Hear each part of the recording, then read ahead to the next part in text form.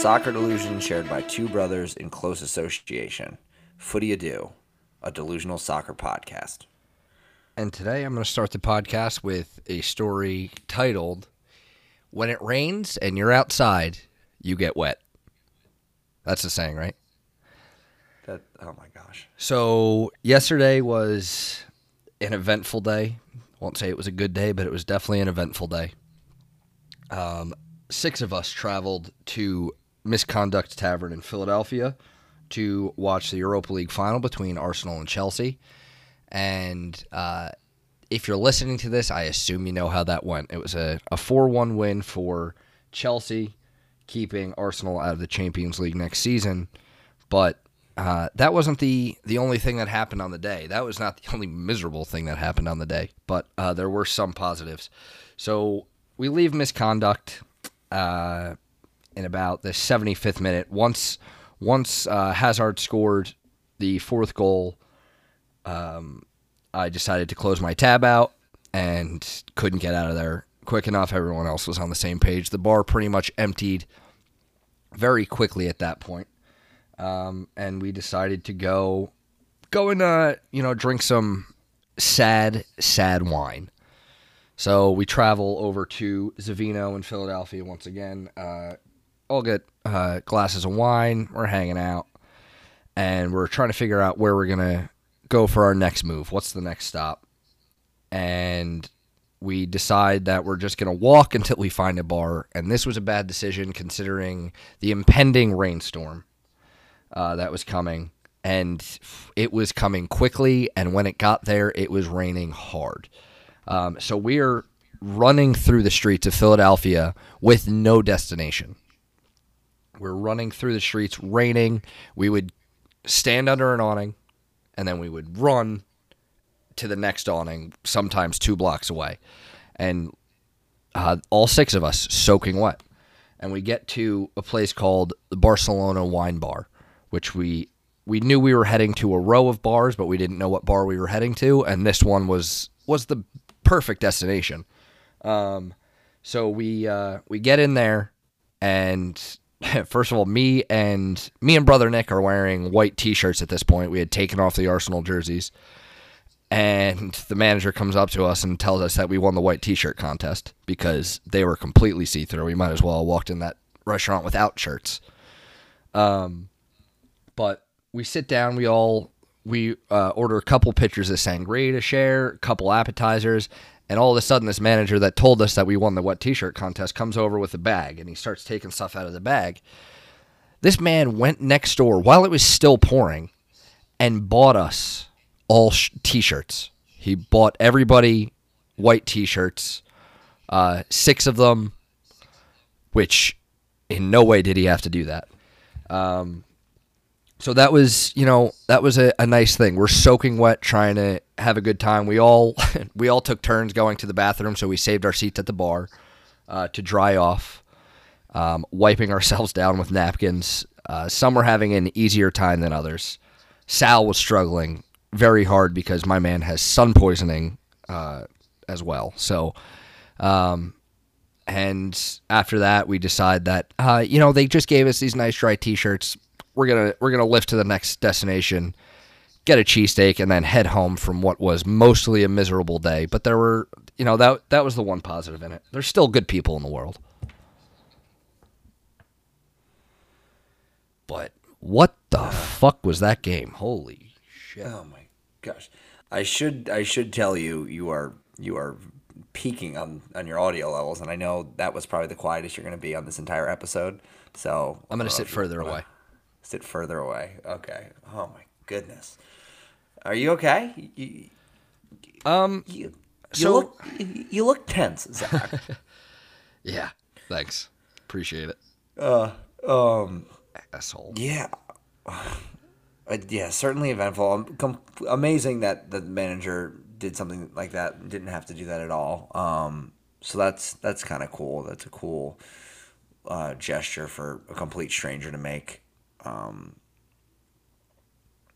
Yeah, I think you said you had left in the 75th minute. I was at a bar in Santa Monica, Ye Old King's Head, alone there. Of course, it was crowded, but I didn't know anyone there. And I think Joe Willock had a miss. There was a nice combination with Lacazette, and he had a shot he probably should have scored on, and he missed. And that's when the Arsenal fans started to leave. But Misconduct is very much an Arsenal bar, correct? So once.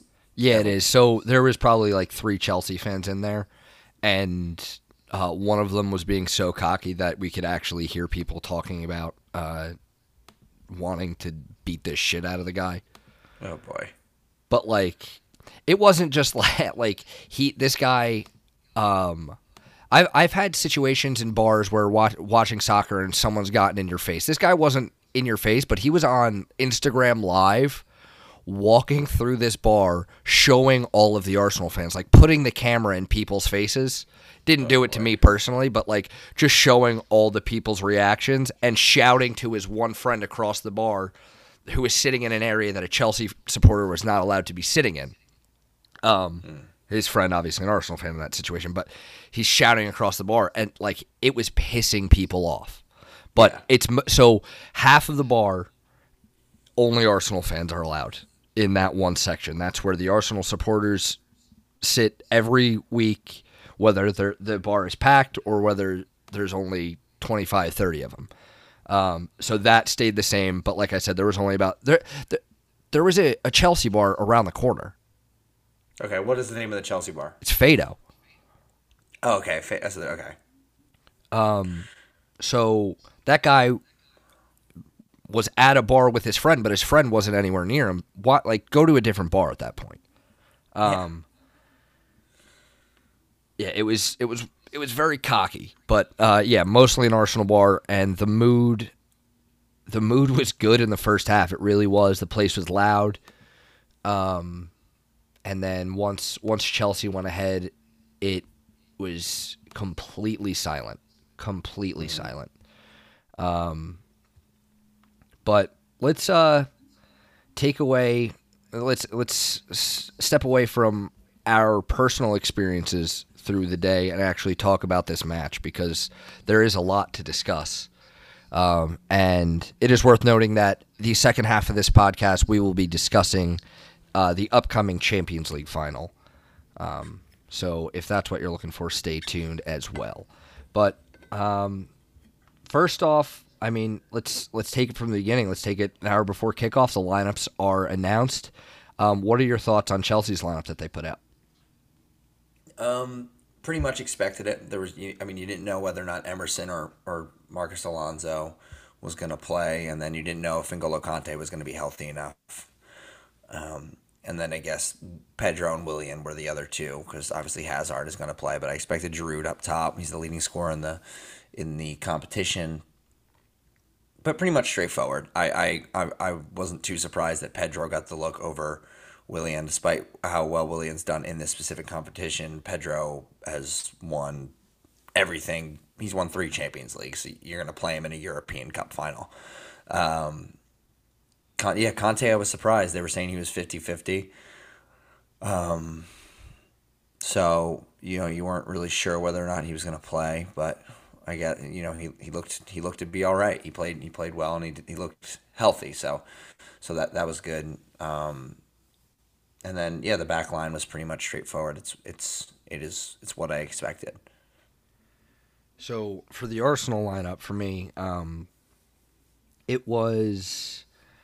it came out as I expected it to. There wasn't too many surprises in it, besides maybe the fact that it was a back 3. I had a hunch that it was going to be that Monreal was going to be on the bench, and they were going to play a back 4, and Matteo Guendouzi was going to start in the midfield. But other than that, I very much expected it to be. I expected Xhaka to start. I expected Torreira. I expected Ozil at the number 10. In hindsight, though, looking at the lineup, I very much wish they had gone with that back 4. I wasn't too angry pre-match that they hadn't, but it's it wasn't very good past 35 minutes maybe. The first 35 minutes, Arsenal had more meaningful possession really than Chelsea. Looked the more likely to score, but wasn't really creating too many chances. But yeah, a couple things that in hindsight it's easy to say you would change the lineup, but really I wasn't disappointed with anything I saw from in that starting lineup. Yeah, I think up until I think Giroud had a shot on like in the 38th, 39th minute that Czech saved, and I think it was right. I think that movement, that play right there was probably where it started to shift a little bit. But yeah, I mean, first half was mostly Arsenal. It was a largely cagey affair, but it was tilted towards the Gunners, I think. But yeah, I mean, nothing. There was no huge chances, other than of course there was the play in question with Lacazette and Kepa. Yeah, at the moment I thought it was a penalty, but actually while I was waiting for you to get online to record, I went back and watched highlights, and that's not the contact on there was not enough. I understand why Lacazette went down, but the contact really wasn't enough. So if that had been Chelsea that got that penalty on something as soft, I would have been disappointed. Yeah, I thought it could have gone either way. Watching it, of course, I Yeah. was grateful it didn't go. It wasn't a penalty, but Like when it first happened, you're standing in a bar with 100 or so Arsenal supporters. Obviously, it's a you penalty. think It's 100% a that's penalty. a stonewall. yeah, This ref is fixing this match if he doesn't point to the spot. And the worst part about it is the TV angle that you see of refs, especially when you can't hear the announcers, pointing for a goal kick is the same exact thing as pointing for a penalty. yeah. So yeah, I mean, I all the art like everyone thought in the bar the bar I was in that it was a penalty, and then of course he was like putting his hand up to his ear, so I was like, okay, it's not guaranteed yet. Let's say, and then he didn't give it. And I was like, okay, and breathe a sigh of relief. But yeah, look, they need to maybe work on those those gestures on the hand signals, because it's the same thing. It is, and I don't need the referee to be doing a backflip to signal for a penalty, but I don't even think that the referee needs to do anything different. I think that they just need to show me a different camera angle of the referee. Yeah, show me where he's pointing. Yeah, because at that point, the bar went nuts like a goal was scored. When you're given a penalty in a cup final and in a 0-0 game, they have every right to go mad, and every member of our party did. But that entire bar, and then when they show Kepa about to take a goal kick, it was unbelievable. Like the energy was just drained. Like there was clear anger, but the energy was drained because how do you not point to the spot? But in hindsight, I'm okay with it not being a penalty. Do I wish that it was given as a penalty? Absolutely. But like I said, I would have been furious if it was a penalty against my team. So fine there. And then I know I spoke with you last night. You were kind of a punching bag for me last night, just like you may well be right now. But I don't expect to talk too much on this episode. Granit Xhaka takes a shot with his weak foot from outside the box that grazes the bar. If his shot's a foot lower and that Lacazette and Kepa incident is given as a penalty, not only is it a different day, the whole day is completely flipped on its head from what we did end up getting, but the outlook on an entire season, and maybe not even just this season, but for next season, it completely changes. So you talk about little moments, and you need to take your opportunities when they're given to you, especially in a one-off game like this that will dictate the direction of the club going forward. But those were pretty much the two big incidents, and also the Giroud chance in around the 38th minute that you mentioned. Those were the big moments of the first half. Going into the half, I wasn't in the thought that Arsenal deserved to be ahead, but I was more so in the thought of if any team was going to have a lead after that first half, it should have been Arsenal. So not that they deserved it, but if it was going to be one way or the other, it was going a little bit in Arsenal's direction. Yeah, and halftime was sort of a big thing. What's so weird is you look at most of Chelsea's season, it was very much the same thing that Arsenal dealt with in this game. Like you said, they had they had most of the ball, most of the chances, but none of them were really like huge chances. But they looked the better team. And then what normally Chelsea would do would come out in the second half and concede in the first 10 minutes. That's something that has happened so often this season, and Maurizio Sarri has come under criticism as to what he does at halftime. And a lot of the times, like Chelsea writers, Chelsea fans on Twitter I've seen have just been perplexed all season as to what he could possibly say to the team at halftime for them to come out and look that much worse. But it was kind of interesting to see it be opposite. They came out at halftime and they were the better side, and they got their goal early on. And like you said, those moments in the first half could have completely changed this game. I think with both these teams, they are not strong enough mentally. They're not as strong as like a team like Tottenham or Liverpool or Man City.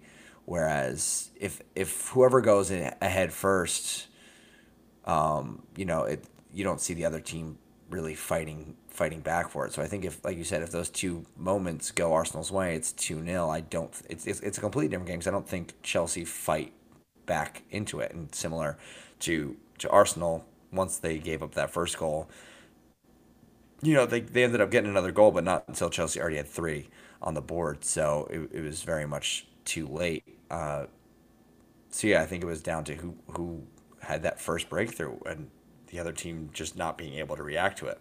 Yeah, and neither side made a change at the half. I know Unai Emery had, I want to say, out of the Premier League managers this season in the league, he made the most changes at halftime. But he liked what he saw in the first half. The whole thing with going into the second half was like Chelsea weren't great in the first half. I can't really see them being worse than they were in that second half, which was worrying. So tell me, as a Chelsea supporter, where was your confidence at as the match kicks off for the second half? I mean, I was feeling okay. I think Chelsea, they went the whole first half not as the better side. Of course, they started to grow into the game as the second half came to a close, which probably made me feel better than I would have had they not. But again, Chelsea don't instill a whole lot of confidence into you in the opening of that second half, just based on how the season has gone. So with that penalty call going in our favor, I thought we were. I was feeling a little bit. I don't want to say lucky, but it helped how I felt because I don't know. I wasn't feeling too nervous going into the second half. It was okay. They were the better side. We grew into it as the second half. It's game on for the second half. It's anyone's game. It's sort of how I felt. Yeah, I wish I could have said I felt the same way. And the whole thing with going into the second half, it's a European final. Regardless of what's up for grabs, it's a European trophy is something you want to take home. And when you win the Europa League, if you had not already claimed a Champions League spot, you get an automatic spot in the group stage for the following season. Chelsea don't need that. They finished in third. So the only they already thing had it. So benefit I think Chelsea really benefited from not having that pressure. Right. I mean, the only thing really Chelsea were playing for, they're in a better pot now next year. Yes. That was the only thing that really changed. And obviously, you get that nice send off for some of the players who were leaving. But yeah, it's Chelsea weren't playing. They really didn't have, like, Arsenal needed this game, and that's what's, I think, from an Arsenal standpoint, that's what's so disappointing about it. They're going up against a team who traveled to New York to New England, played a friendly, had a player, one of their best players in this competition, one of the best players all season, tears his Achilles.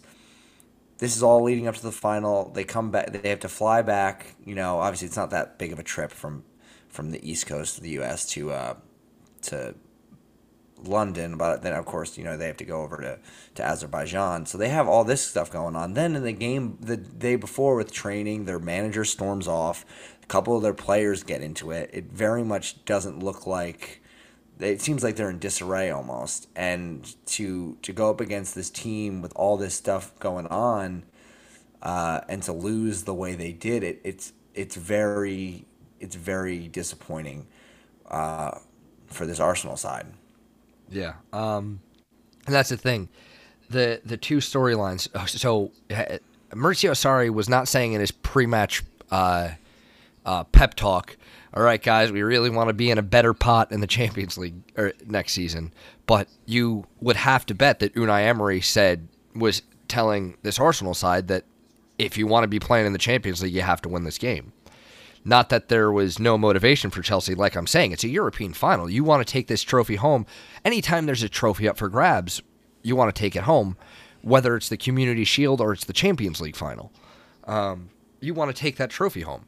But the outcome of the game really weighed way more on Arsenal. It weighed heavily on Arsenal because it's a do or die. For Chelsea, it wasn't. But maybe that helped Chelsea play with less pressure. Eden Hazard was brilliant in the second half, knowing full well that this is most likely his final game for the club. Nothing is set in stone until he signs that contract and they make the announcement that he's a Real Madrid player. But all bets are on him playing in Spain next season and not at Stamford Bridge. So I think that definitely helped Chelsea. Giroud now, 11 goals in 14 matches in the Europa League. Chelsea are the first team to win the Europa League going unbeaten. They drew, the final group stage match, I believe, and then both of the semifinal legs.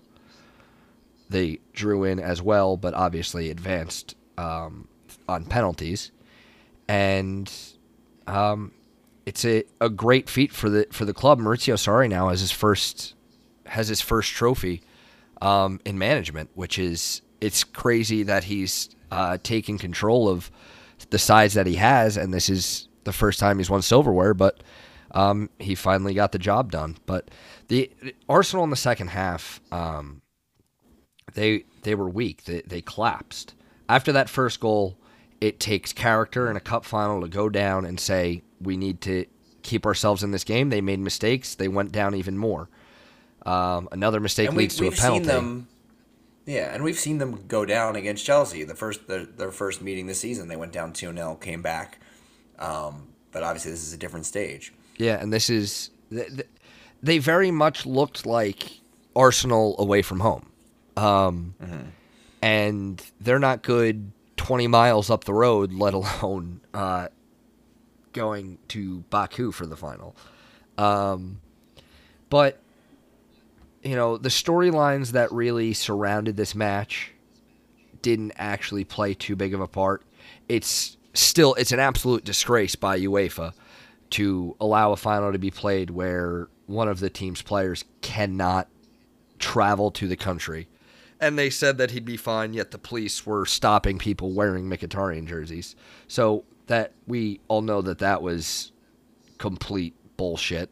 But it was, and the other storyline for Arsenal in the team selection was Petr Cech. Out of the 4 goals, I don't see Bernd Leno stopping any of those. Maybe he stopped one, but the outcome isn't different. So I'm at least happy to say that those storylines didn't dominate the game. Just Arsenal were Arsenal, and they weren't good enough. Yeah. Can we talk a little bit about Mesut Ozil? Holy shit. Because I think the first time I saw him in this game was when he was being subbed off.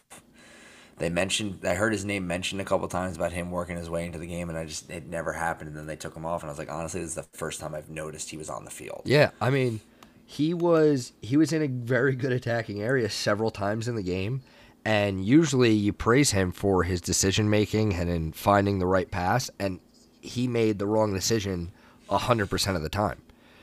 And maybe 90% of the time, but the 10% of the time that he was making the right decision, his pass didn't actually come off. So the thought might have been right, but the execution was poor. And he was subbed off in the 77th minute for Willock. So in no way do I think that Mesut Ozil will play another minute for Arsenal.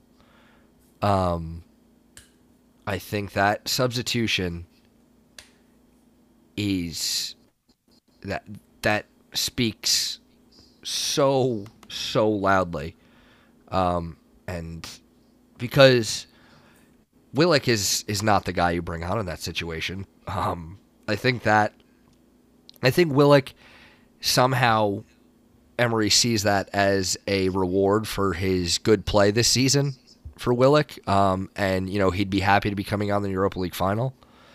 But a healthy Danny Welbeck was on the bench, and we needed goals.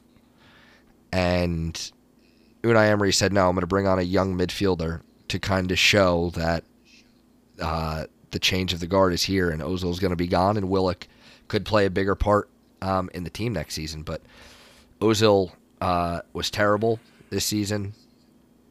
He had one good game against Leicester City at home, and he had finished the season with less assists in almost double the minutes than one Alexis Sanchez.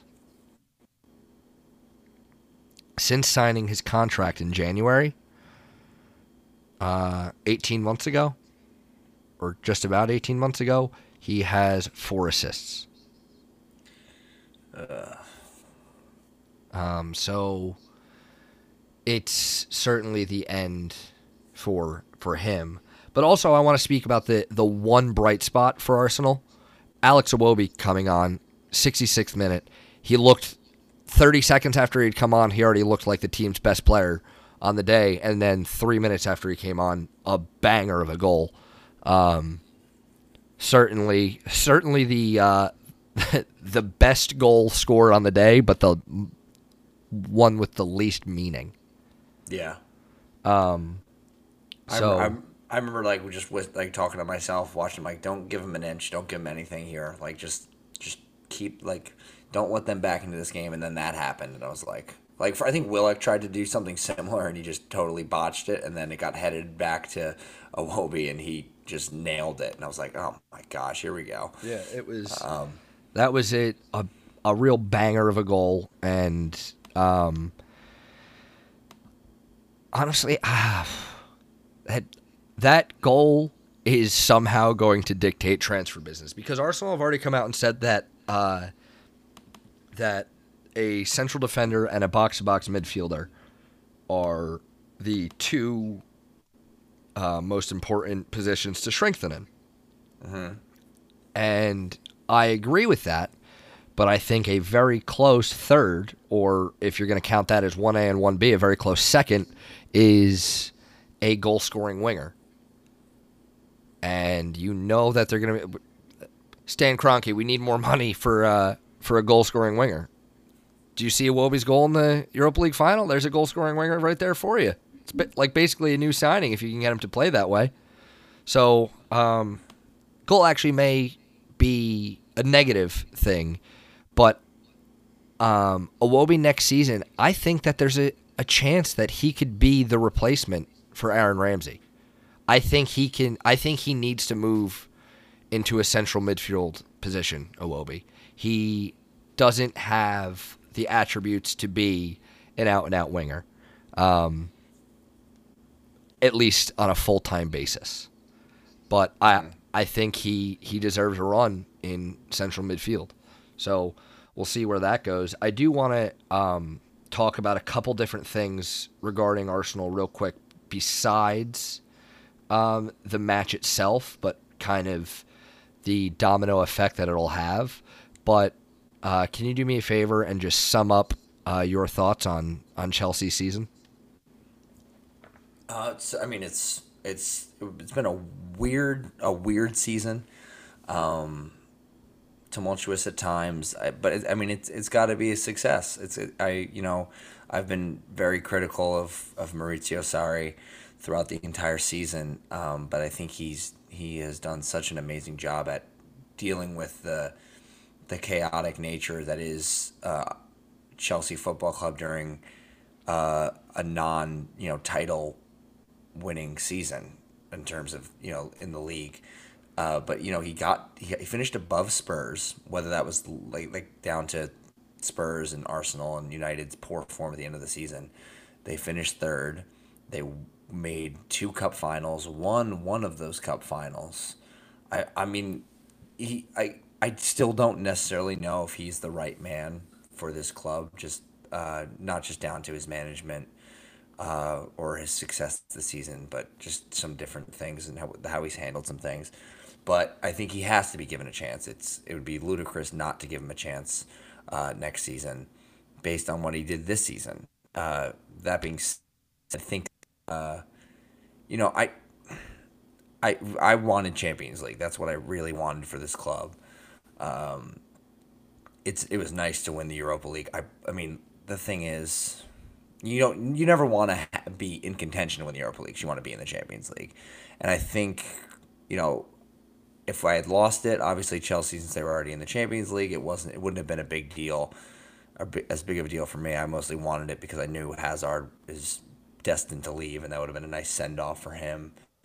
But also I think with the Champions League, which we'll talk about, being 2 English clubs, I think it sort of diminishes the Europa League for the win for Chelsea. Say it was like Barcelona and Real Madrid in a final, and Chelsea were the only, like, Chelsea won the Europa League. Yeah, there's 2 clubs in a bigger game, in a bigger cup final, so it sort of takes it away a little bit, in my opinion. But I mean, it's a trophy, so and the season has to go down as a success. There you go. So a couple of other things I want to talk about. First, I want to mention the owner for Arsenal, and it is absolutely ridiculous for the owner of a football club like Arsenal for that owner to not go to the UEFA Europa League final. It is not acceptable for him to not be at a cup final in any way, shape, or form. That is not how you lead the club that you are now the 100% owner of. You are no longer the majority shareholder. You are the shareholder. It is completely unbelievable that the owner was not at the final. Everyone already knows. We know that he doesn't care about what happens on the field and whether or not Arsenal are winning games, as long as his income, as long as his pockets are boosted, as long as this club makes him money. Now, I think that the type of owner that Stan Kroenke is actually something that football clubs want. And the type of owner I would like at Arsenal isn't much different than Kroenke. Because he is setting forth a good business model. The way that sports used to always be was you could spend whatever your club makes. That's what Arsenal do. Their income drives what they're able to spend. And that's literally how you run a good business, whether it's a football club, whether it's a restaurant, whatever it is. But you need to know that the owner needs to care more about the club. And not showing up for a cup final shows that he doesn't care about the club. So if Arsenal had a different owner that went by the same business model and said we're not gonna lose money in as we're not gonna lose profit just to blow $100 million on a transfer fee for a player that may or may not work out, I'm fine with that. But it's not, the owner has not shown any ounce of caring about the team or the supporters of the club. And that's not acceptable. And that's the biggest problem. So next, after the owner, people have questioned the management. And I still fully believe that Unai Emery is the person to be in charge of Arsenal at this point. His contract runs till the end of next season. It's not like there's much risk there. If they wanted to sack him in the middle of next season, it wouldn't cost nearly as much as it would as if he had 3 years left on his contract. But I don't really see Emery as a guy that's going to come in and, win the Champions League with Arsenal, let alone win the Premier League. But I think he's a guy that can get the team into the Champions League. But if he doesn't do that next season, then it's time to go elsewhere.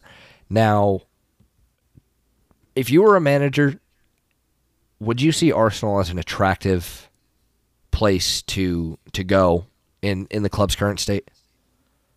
No, I mean, currently not. Not with the ownership. I mean, the team is certainly exciting. You have two excellent strikers, and you got some young talent that, that's exciting with, and the stadium is nice. But just that ownership, the way that the club is run, the way that the fans' relationship with the owner, it's a little toxic. So I certainly don't think it's at the point where it's like, okay, that's definitely a no for any manager. I think bringing the club back to its heights of, a decade or so ago, 2 decades ago, I think that's certainly something that would be attractive, but there are some negative aspects that would keep some big people away from it.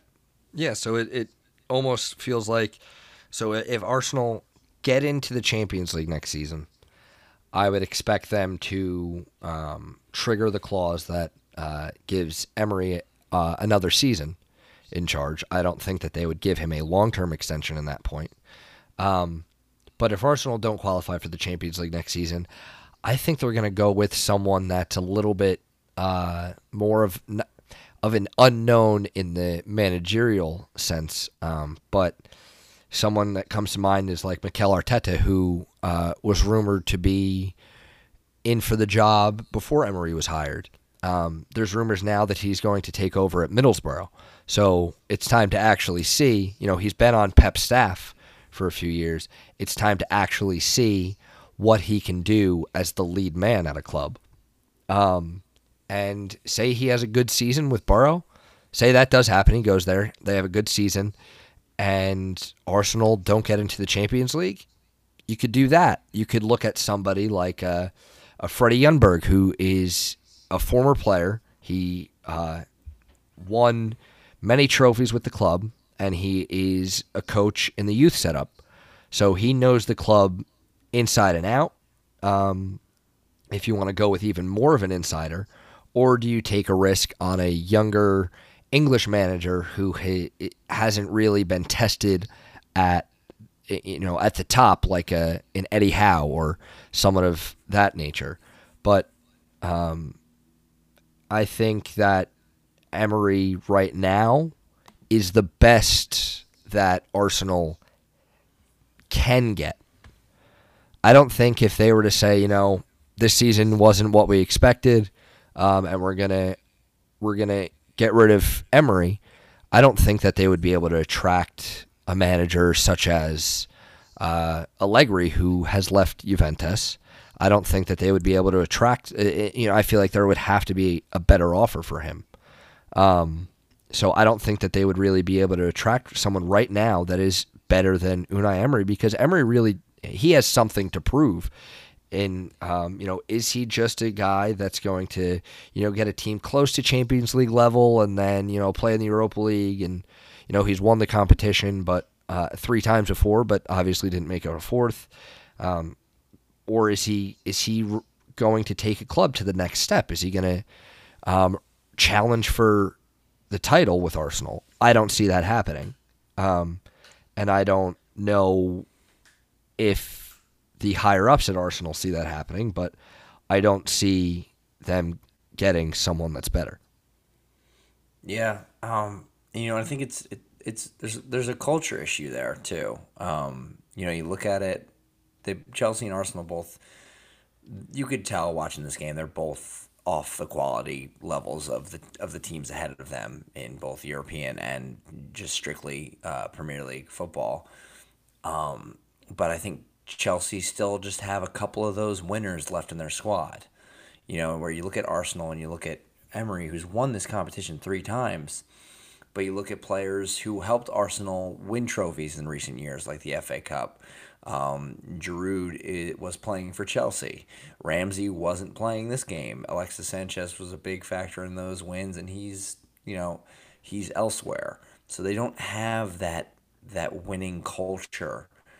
Those big time, big game players they weren't available to them. And Ramsey was on the squad, but of course he was injured, and he's not going to be there next year. And so you have to bring in those type of players, and you need to put the players that you do have in a situation where they can become winners. Because there's players at Chelsea now who weren't in that category, but they're starting to build their resume being a part of this European run. Yeah, and I think that speaking of culture, like Cech did an interview talking about the culture at Arsenal, saying when he was at Chelsea, if they drew a match, it was like being at a funeral. When you got to the dressing room, there was disappointment. It's not like that at Arsenal. They don't have the same pressure on them, the players there. And that signals for me you need a culture change from top to bottom, because I can't imagine ever being anything but disappointed with any result that's not a win. Draw or loss. I understand a loss is worse in the standings, but a draw is not a good result 9 times out of 10. For a club the size of Arsenal, I should mention that, because a draw might be a good result for Huddersfield playing in the Premier League, but not quite for Arsenal. So do you bring in someone that's like you mentioned, someone like I brought up Freddie Ljungberg, like someone who has won everything at Arsenal and was part of a team that the culture was closer to that of Chelsea, which Petr Cech is referencing? Or do you bring someone that's a complete outsider that is not going to have any sentiment for players at this club, whether or not they've won trophies there, whether or not they're adored by the fans, but solely based on the fact that they will fight no matter what to get a win in every single match? Yeah, I don't know. I think either way could work. It's just, I think, but like you said, it's got to be top to bottom. You look at, we talked about Stan Kroenke, and you compare him to Roman Abramovich, who's often criticized, or a lot of it is talked about. He's very trigger happy with his managers, but that's part of what made that mentality so instilled at Chelsea. A draw felt like a funeral. Antonio Conte's wins the FA Cup, finishes fifth, gets fired, stuff like that.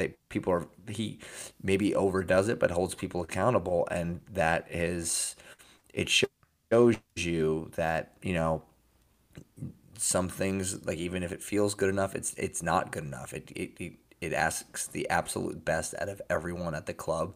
And you look at Stan Kroenke and you look at the culture at Arsenal, and it's very much it's comfortability. It's comfortability over chaos, whereas Chelsea is chaos over comfortability. And sometimes it doesn't work for Chelsea. Sometimes it's too chaotic. This year was a stressful season, but you look at Chelsea the past 16 years, I believe they've won 16 trophies. I'm not sure if that's the right number, whether it's 15 or 16, but you look at it, that's that, as crazy as it is sometimes, as tumultuous as it is sometimes, it has been probably the most successful team in England in that time. Yeah. So Continue. you gotta, yeah. I mean, I think Arsenal need to find themselves in a situation where they're out of their comfort zone, and that can allow that mentality to sort of grow. Yeah, and that's where, when I was mentioning Kroenke and saying he's the type of manager that I want, or the type of owner that I want, just not the owner that I want. It also brings in the question of, Roman Abramovich. I cannot tell you all the details of how he's made his money and whatnot, but there have been stark criticisms of him as a person before as an owner. The same can be said now for, it looks like the Newcastle takeover is going to happen. Mike Ashley is finally leaving, and a billionaire owner is taking over, who has contributed to horrible human rights violations. So I'm happy that the club that I support don't have an owner in that category. I really am. And but I also want Arsenal to have the same ruthlessness when it comes to the manager. In that aspect, I would gladly. It's been 15 seasons, 11 managers, or something like that. I would love to have that same idea if it's bringing in trophies, because it's trophies at the end of the day is what matters. And it's what football is now. It's what modern day football is with managerial changes. You heard Allegri when he left Juventus said, "Oh, I won't spend that much time at one club again." That's 5 years. Back in the day, if you were saying, "Oh yeah, I don't want to be here for 5 years," you weren't going to get hired. But now it's the position of a manager at a football club is very much a short-term position. It's like a 3 to 4 year thing, and then at the most, and then if you don't move on after that, it's kind of like why hasn't a change been made? So I want Arsenal to get to a point where they say 5th place using the Europa League final, that's not good enough. We got to bring in someone new who can make a change, but also they need to have a director of football in place so that even if the manager is changing, something stays consistent with the club and the hierarchy and who's deciding who to bring in and recruitment and whatnot. All right, I think that is the end of my Arsenal rant. It's time to take a short ad break. We'll be back to talk about the Champions League final.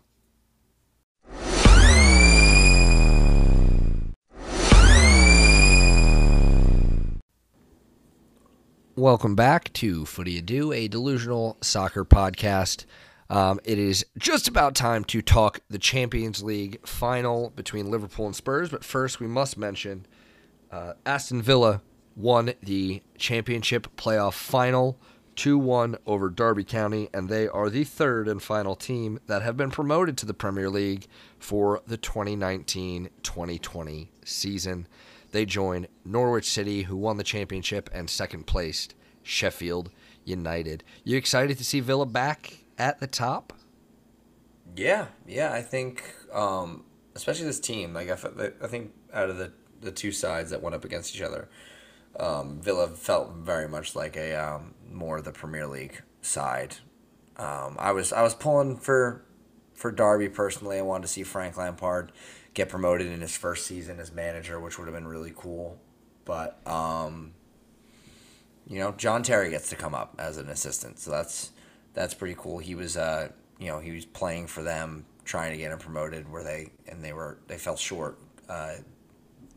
I believe it was, I think, the year before, I guess. Yeah, last year in the playoff final, Villa was only the fourth team to play in the playoff final 2 years in a row. Yeah, so it's cool to see him get there. Derby have come close a lot. 4 times in 6 years they've been part of the playoffs. They have either gone out in the final or the semifinal 4 times in the past 6 years. They have gotten so close to getting over the hump, but just haven't quite gotten there.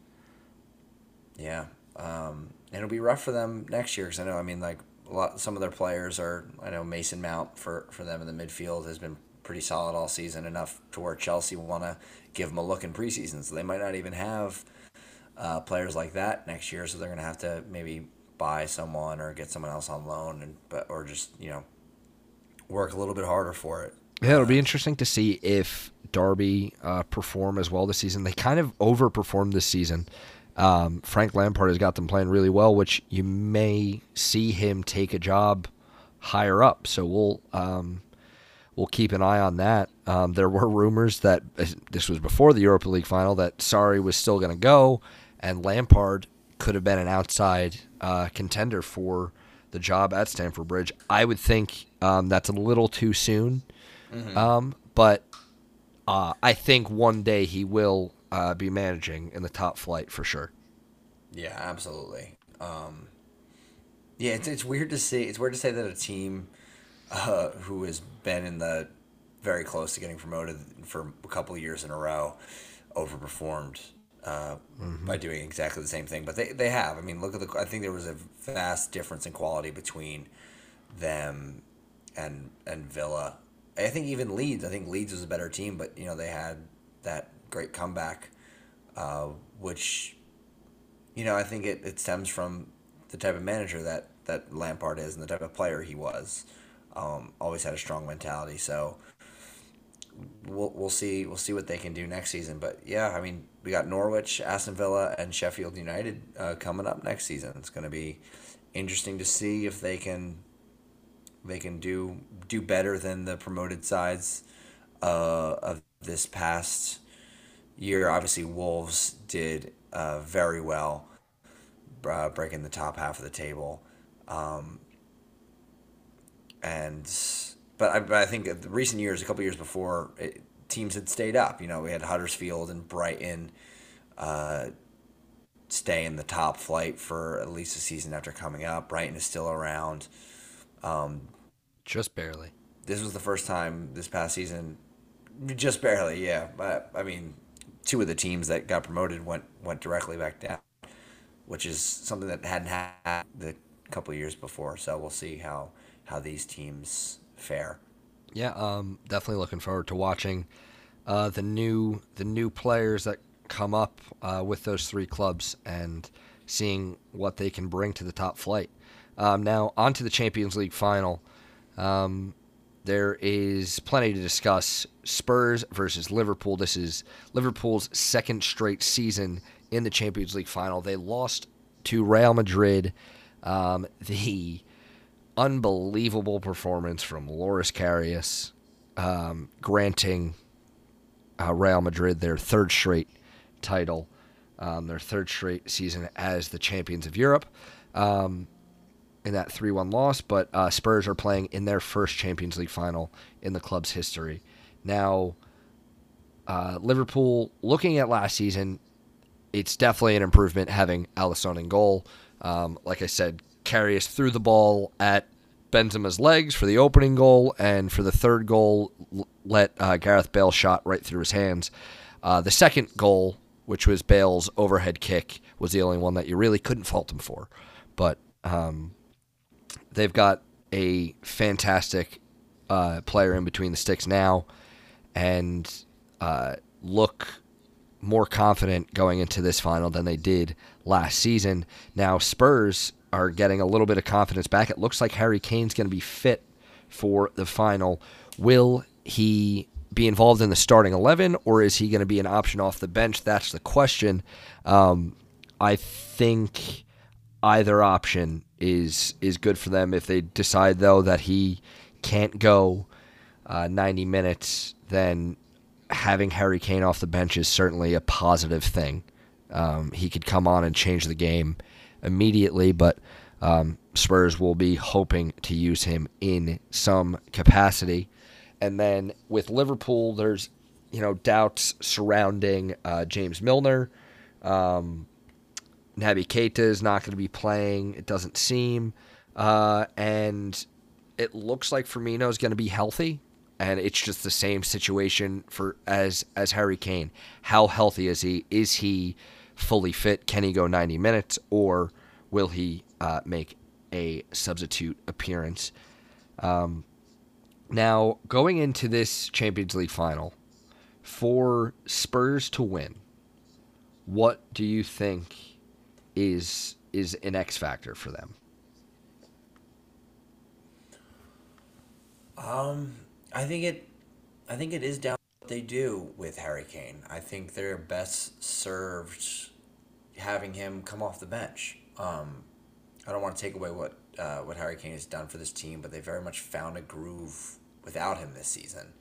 I think they'd be better served playing semifinal hero Lucas Moura and Heung-min Son. Like, I think those guys are better options to work into that front unit for them. And then if if they have Kane come on for the final 30, that would be I think a better option for them.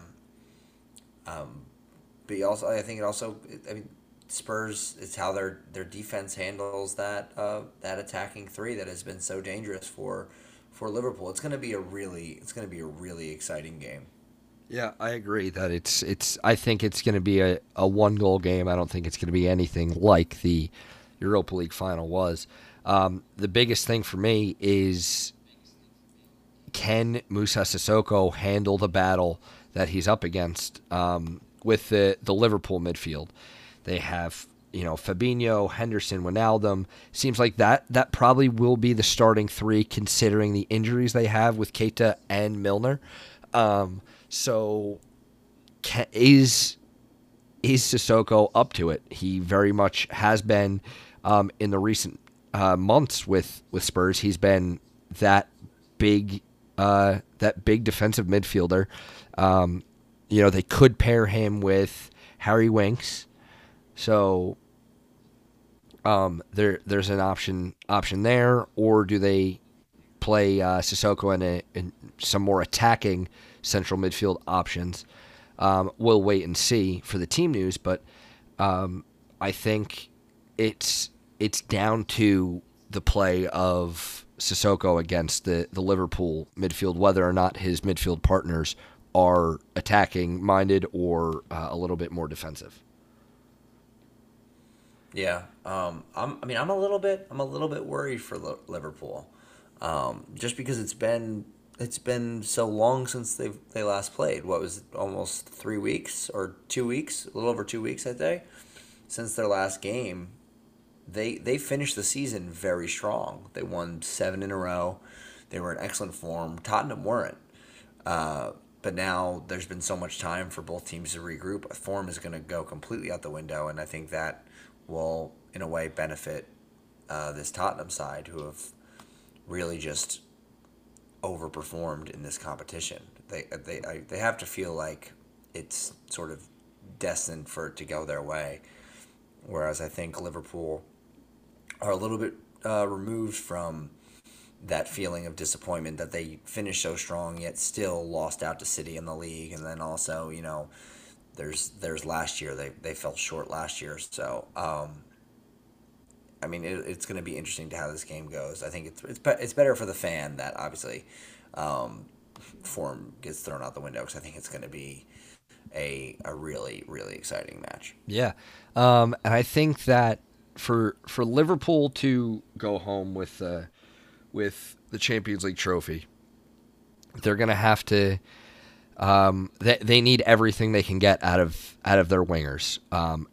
Not like I said, we're not sure who's starting at striker for Liverpool. If it's going to be Firmino, sometimes they've gone with Origi. They have moved Mo Salah central and played Shaqiri out wide. There's a couple different options they have if Firmino isn't fit to start, but if Salah and Mane are out, outside on the wings in a front three, Mane going at a struggling Kieran Trippier and Salah going at Danny Rose, who, Salah will outpace Rose any day of the week. I think that is a really, really solid attacking point, but the center back pairing for Tottenham, Alderweireld and Vertonghen, have been absolutely fantastic. I would expect them to go with a back four, even if they didn't. If they went back three, Tottenham, they would have a little bit more protection at the back, but that midfield battle then would be tougher, like I said, for Sissoko. But I think for Tottenham, the man to pay attention to is Sissoko, and for Liverpool, it's Mane. Mane has been fantastic this season. He was tied for the Golden Boot with Salah and Aubameyang in the Premier League, scoring 22 goals. His form has been absolutely fantastic, consistent throughout this season, and I think he is going to be a huge, huge player for Liverpool on Saturday. Yeah, it's going to be exciting. You are very happy because you don't have to watch the game, correct? Oh my God, I couldn't be happier. I really couldn't be. We mentioned a couple weeks ago how between work and other things, I haven't had the greatest record of actually being able to watch the Champions League final. This year, I'm happy with it. If Liverpool win, good for them. Good for Jurgen Klopp, who I've criticized greatly. And if Tottenham win, then I will be giving up sports as a whole and pretty much not going out in public ever again, I'd say. That's fair. Yeah, fair. I'm not being dramatic there, right? No. That is totally fair. Good. Because, on Saturday, I have the pleasure of working from 10 a.m. until 10 a.m. until 10 p.m. So I don't even get close to being able to watch the game. So, still going to be checking my phone and hoping it turns out the way that I want it to turn out. But you won't be able to help yourself. But I won't have to. It would be more agonizing to actually be watching it. It will be agonizing either way, but I don't actually have to witness close chances that missed and have my blood pressure spike through the roof. It's just kind of, I'll see when a goal is scored, and that'll be that. What are your predictions? What do you think? Spurs 5-0. What are your actual predictions? Don't give me you're trying to set yourself up for not being disappointed. Spurs 4-0. Oh my gosh. No, This isn't going to be like the Europa League final. It's going to be a 1-goal game. I have Spurs winning 4-0. I think that Liverpool will be the best English side to take home no silverware. 2-1, Spurs win it. I think Liverpool score first, and Spurs come back in similar fashion to like what they did against Ajax, just not as far down. So I think that's the way it goes. My guess is Liverpool goes into the half with a lead. Spurs change things up at halftime, and the second half is theirs to be won. What are your thoughts on this one? I'm very much still up in the air. I think. Well, it's time to not be up in the air. I know. I think it's going to. I think it is going to go into extra time. Okay. This will not be decided in 90 minutes. And part of me wants to say 2-1 extra time or 2-2 penalties. I'm gonna say Spurs win it on penalties. 2-2. Spurs win it on penalties. I don't know. They win 4-3 on penalties. Who scores the winning goal? Or is it a winning save from Hugo Lloris?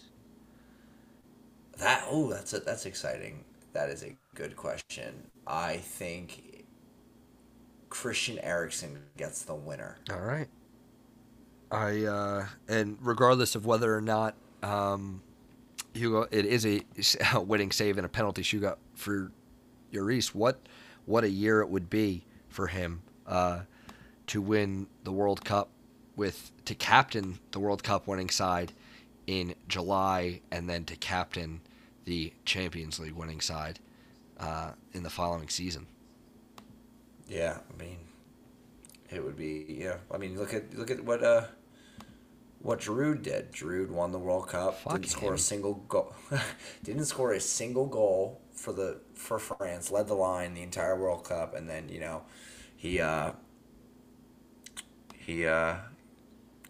got the golden boot of the Europa League, and also lifted the trophy. So could be the year of the Frenchman.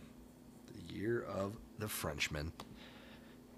All right, that's an interesting take. Now this is the part of the pod where I'm supposed to give you a delusion, and I've been so delusional throughout the past 24 hours that I don't know exactly how to narrow down exactly what I want to say.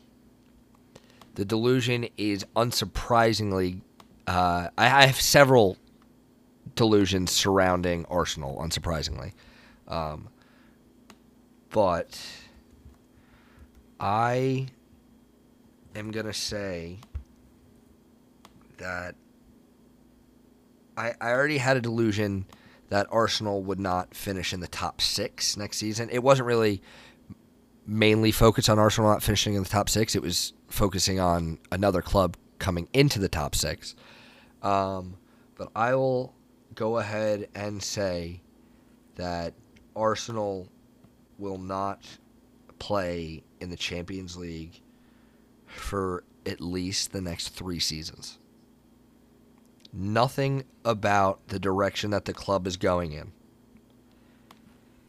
signals that they're going to be getting better.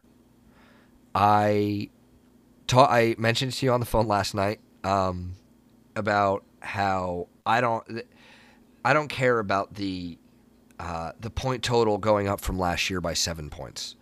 The failure to qualify for the Champions League via the Premier League this season for Arsenal was embarrassing. They looked the favorites to finish third at a point and finish fifth. And you could say that all those teams going for top 4 really just stumbled, and the 2 who actually claimed top 4 were kind of fortunate that the others played so poorly. But